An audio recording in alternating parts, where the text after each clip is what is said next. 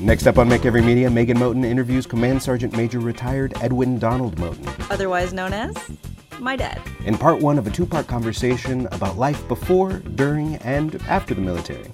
For a new series we're calling Two Old Cats. I'm Megan Moten, and I am here today talking to Command Sergeant Major retired Edwin Donald Moten. How are you doing today? I'm good. It's so funny because I never went by that name. I always thought Edwin was a nerd name, and so I hated that. So they called me Donald or Don Moten. Once I retired, I went back to Donnie, which was my name prior to going into the military. I grew up in Santa Barbara, California. I was very fortunate to grow up in that place at that time. And the beauty of Santa Barbara was that it was a multi-ethnic, multi-racial town, and it had a big heart. A lot of the adults looked after me. It was an interesting time in the 60s, the Vietnam War. Two of my brothers went. There was protest there, but there was a lot of support for soldiers too. So that was a beautiful time, and feel very blessed for that foundation that I got there, and it propelled me on to other adventures in my life. Yeah. And so looking back at those early years, what were those early years like for you as a kid growing up in that environment? I was fortunate that in every single case, when I needed somebody at a particular time, somebody stepped up for me. Third grade on, there was somebody there who made a difference in my life. I went to Lincoln Elementary School, which was 2 blocks from our house in Gutierrez, and there was a park in the middle. That park it was very instrumental in my athletic career because that's the first time I learned how to hit a baseball, how to shoot a basketball, how to catch a football. I learned that I was good at some things and other things it's better to be a spectator. And Lincoln really was the foundation. And it was a lower class area because my dad and mom didn't make a lot of money, but what we lacked in material things, my mom provided the love and my dad the guidance. Everybody, all the parents looked after each other. I was very blessed to have 3 moms. I had a biological mom and, Mrs. Lucero and Mrs. Canley, who also looked after me. One of my very dearest friends I've known almost, more than 50 years, Pi Andrade, his dad worked for a bakery, and every Friday at 7:30, he would, on his way to work, he brought the pastries from the previous day and he would drop them off to us. It's just to have some dessert at the end of the week. Or Mr. Vior, who ran a bakery right up the street from us, probably every other day he would drop off fresh bread. And of course, my mentor and very dear friend, Tino of Italian Grocer, he and I created a bond when I was 12 years old. I was the only kid who didn't have lunch on our league, our baseball league that I played on. So what I would do is I would always just bring an apple and I keep it in my bag. So anytime I got hungry, I would just take a few bites out of that throughout. And first time I ever had a Tino sandwich, he, in fact, gave me one. And I was so thankful that I went and I swept up and cleaned his little store. It was on Olive Street back then. And so we just started a friendship that lasted until he died. One of the great moments of my life was to see him before he passed on and tell him how grateful I was for the mentor and the friendship and the love he showed to me. And the beauty of it is his nephew is a good friend of mine as well. He working in the store. And he relayed to me a couple years ago how Tino thought so much of my military service because he was a veteran as well. And so it was kind of cool, like the circle, full circle. So those times, they set the foundation for the man I became. So I can't think of really negative moments. There were learning moments, First time I've ever heard someone call me poor, I laughed because I was like, dude, all that I have, there's no way you could call me poor. But really, they're talking about where you live, what kind of car your parents drive, the type of house you have. But I never really saw those as indicators of the type of person I was. A lot of names came up just now. You had a very wide net of support. Can you tell me a bit more about a person who was significant during that time? Let's start with my kindergarten teacher, Mrs. Solon. She allowed me to come after school into the library. Because back then, you only went to kindergarten half day, so I was in the morning session. And so in the afternoon, instead of going home like I was supposed to, she let me come and sit in her office and read a book. And I'd learn about places and things. I didn't know that there was an Africa. I didn't know that there was a real elephant and zebras and tigers. And so she opened the world to me. And I think as a 5-year-old, that was probably the first thing that I could think of. And if, I'm sad to say that I never got a chance to thank her. I would go back to Lincoln School, and I went by a couple times as a 9th grader and then as a senior in high school, and she had retired. And so I just left a note at the front desk to please give it to her if she ever calls in. She started me into this adventure of reading and trying to learn, be a lifelong learner. I didn't know that then, but now as I look back. In elementary school, Gary Christensen was my very first athletic coach. In 5th grade, he took an interest in me. He's the one who taught me how to shoot a basketball. He's the one who taught me how football was played. He taught me the fundamentals of baseball. And I really was so fortunate that he took an interest in me that way. Side by side with him was a woman named Lois Van Schack. She was the school counselor, but her husband was the principal of Franklin Elementary School, and it was our main rivals. His name was Bill Van Schack. And then Frank, his brother, was the principal of Wilson. So these 3 individuals had a 10-acre house. And so they set up a variety of activities, taught us how to light a fire safely. They taught us how to cross a creek on a rope bridge. They taught us stories at night, and we spend the night there. About natives who lived in the area, and they gave us a better appreciation for this great Southern California area. And so Lois and Gary, that was a tight relationship. And so that's the elementary years. And I would just say on top of that, the coolest thing that happened to me in my transition from elementary school to junior high, my first day I got to Santa Barbara Junior High, I met a gentleman by the name of Gary Hardy. He changed my life. He changed my life. Gary was a minor league baseball player for the Dodgers. He played a little bit for, I believe, the Washington Senators. Big man, about 6'2", 200, excellent athlete.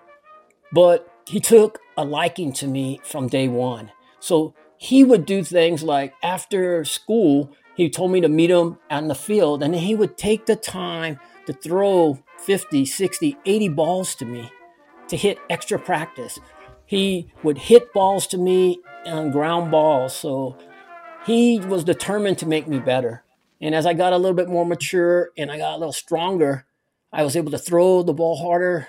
I could recognize the pitches because we would be sitting at lunch and he would be gripping the ball in his hand and he would be telling me, so this is what a curveball looks like. So when the pitcher at the top of his apex, you're going to be able to catch a glimpse of that and you know the pitch he's going to throw to you.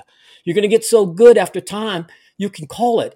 If he threw 2 balls to you, and they're outside his strike zone, he's going to throw his go-to pitch to get his first strike. So it's going to come across the plate and you're going to be ready to hit it. And so those are basic fundamentals that stayed with me throughout my whole life. But it was just by chance because that was his first day as the coach. And I happened to be my first day as a 7th grader. And so it was a match made in heaven. I really believe that. And it set the conditions for my athletic career for the rest of my life.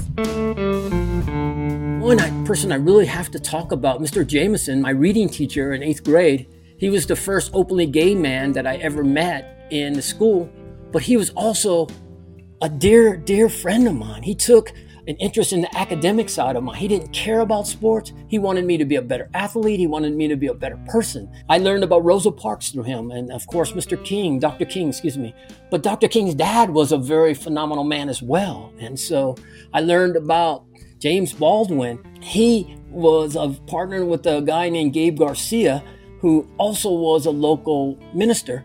So he told me about the Hispanic history in Southern California. So as a young guy, I was immersed with people who took a big interest in me. Betsy Ross, another very, very good reading teacher in my 7th grade year, she forced me, and I do mean forced me, to read as many books as I could. So she would give me extra credit if I can do book reports on these books. And because, let's face it, I didn't have any control of the TV at my house or the telephone. So I'd sit in the back of the house in the yard, and I would just read all the time. And I'd be able to scribble out a few reports. And Miss Ross, I love her dearly. She used to open her house to us too, as did Mr. Jameson and Mr. Garcia. It was, again, phenomenal time sequence for me. We're talking 66, 67, 68, 69. Those were the building blocks of the personality, the growth of a young man that I was fortunate to be receiving in. This relationship I talked briefly about with Mr. Tino. This is kind of comical, but only because I'm looking back at it very fondly. It wasn't comical at the time.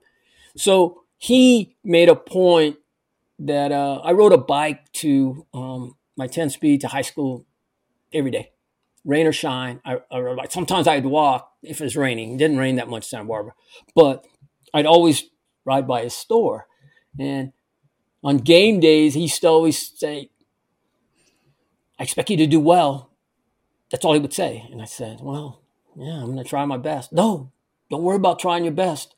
I expect you to do well. You have to expect that of yourself." Mm-hmm. And I'm sure other people had said that, but since he's so influential to me, it really made me think about my effort each day. If you do the same things every day, but you do them to the best of your ability, you're going to get the results that you want. Don't ever apply your standards to somebody else, and don't apply their standards to you. And he's the one who really planted that seed with me. So athletically, I did okay, but I think as a person, I became a better person because of that. And it goes back to that circle of trust too. It's funny that, I can name every family that lived in a block of my terrace house. And I keep contact with 5 of those guys, and we've been friends for almost 55 years.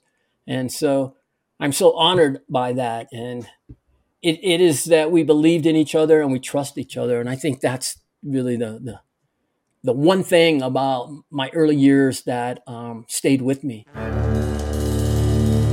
So blessed, certainly, to have mentors, teachers, co-parents. You're now a senior in high school, heading towards graduation. What was that time like for you? My junior year was important to bring up before my senior. My junior year was my very best athletic year and my very best academic year. I was preparing for life after high school in my junior year. My junior varsity basketball coach was a deeply religious man. He went to Westmont, played basketball there, and he started taking me to Westmont practices. The beauty of that was I established some really good relationships, and I learned that going to college is going to take work. It's going to take physical work athletically, but I had to learn better study habits. And so that's why I wanted to bring up my junior year. I became a really good student in my junior year. I didn't miss any classes. I really asked for help from every teacher that I had, and I listened to their advice about college. That summer of my rising senior year, Doyle Canley, who's a dear friend for many years, since 7th grade, we've been friends. We went on a trip to the Canadian Rockies to spend a week backpacking. And I really learned something really valuable about myself, is that new situations are to be embraced. Don't be afraid of things just because you haven't done it before. I decided to play basketball, but not baseball my senior year. And so many of the places I was thinking to try to play baseball at, because I didn't play my senior year, they no longer were interested. And Westmont was one of them. Mm-hmm. So even though I've had this relationship, but between me and you and the world now, I really didn't want to go to college near my house. But my mom was so important at this time, because she's the one who said to me, I hear it in my head like I did then, "Baby, if going to Oregon is the right thing for you, then why not do it? After the end of the basketball season, which was about March, Northwest Christian was the only one with the financial aid that reached out to me and said, hey, not only will we give you a chance to make our team, but we'll figure out how to pay for it. So I went to visit. I made a mistake of going to Eugene in September. It is the most beautiful place you've ever been. Beautiful sunshine, everything's so green. And they tell you, oh, it's like this all the time. They absolutely lied. Oh my God, they absolutely lied. I had 1 year at Northwest Christian. I realized the 3 majors they had, a minister or pastor, or you're going to be a missionary or a counselor. And at the time, I didn't think either of those professions fit me. So right across the street from Northwest Christian is University of Oregon.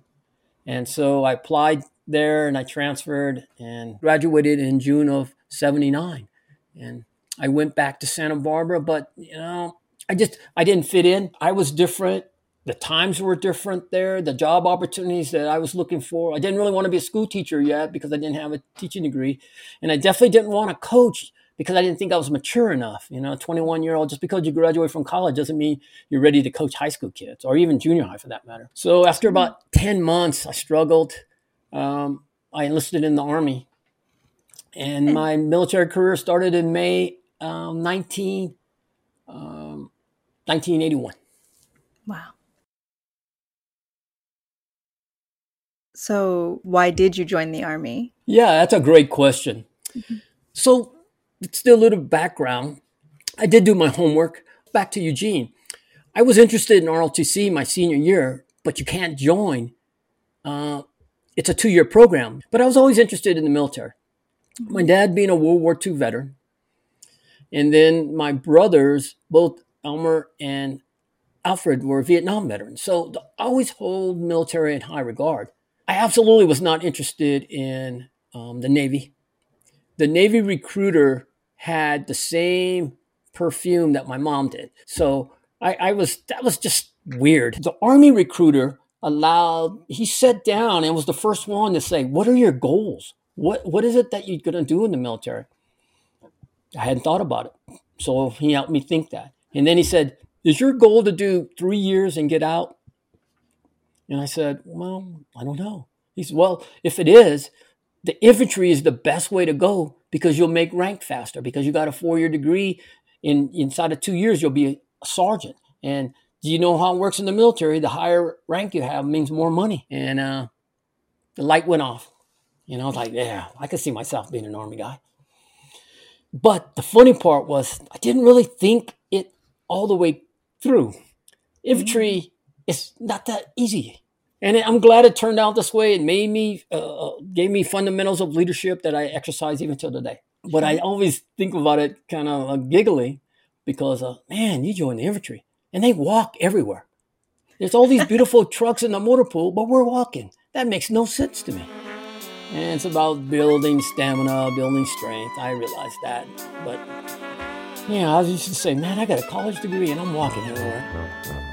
What do you remember about the day you enlisted? I decided that everything that I owned, I was going to give away to my family and my friends. So the car I had for a short time, I had a really nice LP collection that I got rid of. I gave it to my friends. I remember I gave Bob Marley album to Uncle Jim, but Uncle Jim only had a hi-fi, a 78, so he couldn't play the 33 and a third. So I thought that was kind of funny. My clothes, I donated to Goodwill. Only took what I was going to actually wear when I joined the Army. So I got on a Greyhound bus, went to LA to the MEP station on Wilshire, and did all the in-processing, took all the shots. The one interesting thing was I stayed in a hotel room before going to basic training with a former gangbanger from a Blood or Crips. I couldn't remember, but we stayed up all night. He poured his soul out to me. I don't even remember the guy's name. I don't remember his MOS. I never saw him again, but I thought it was amazing that his escape from gang violence was joining the Army.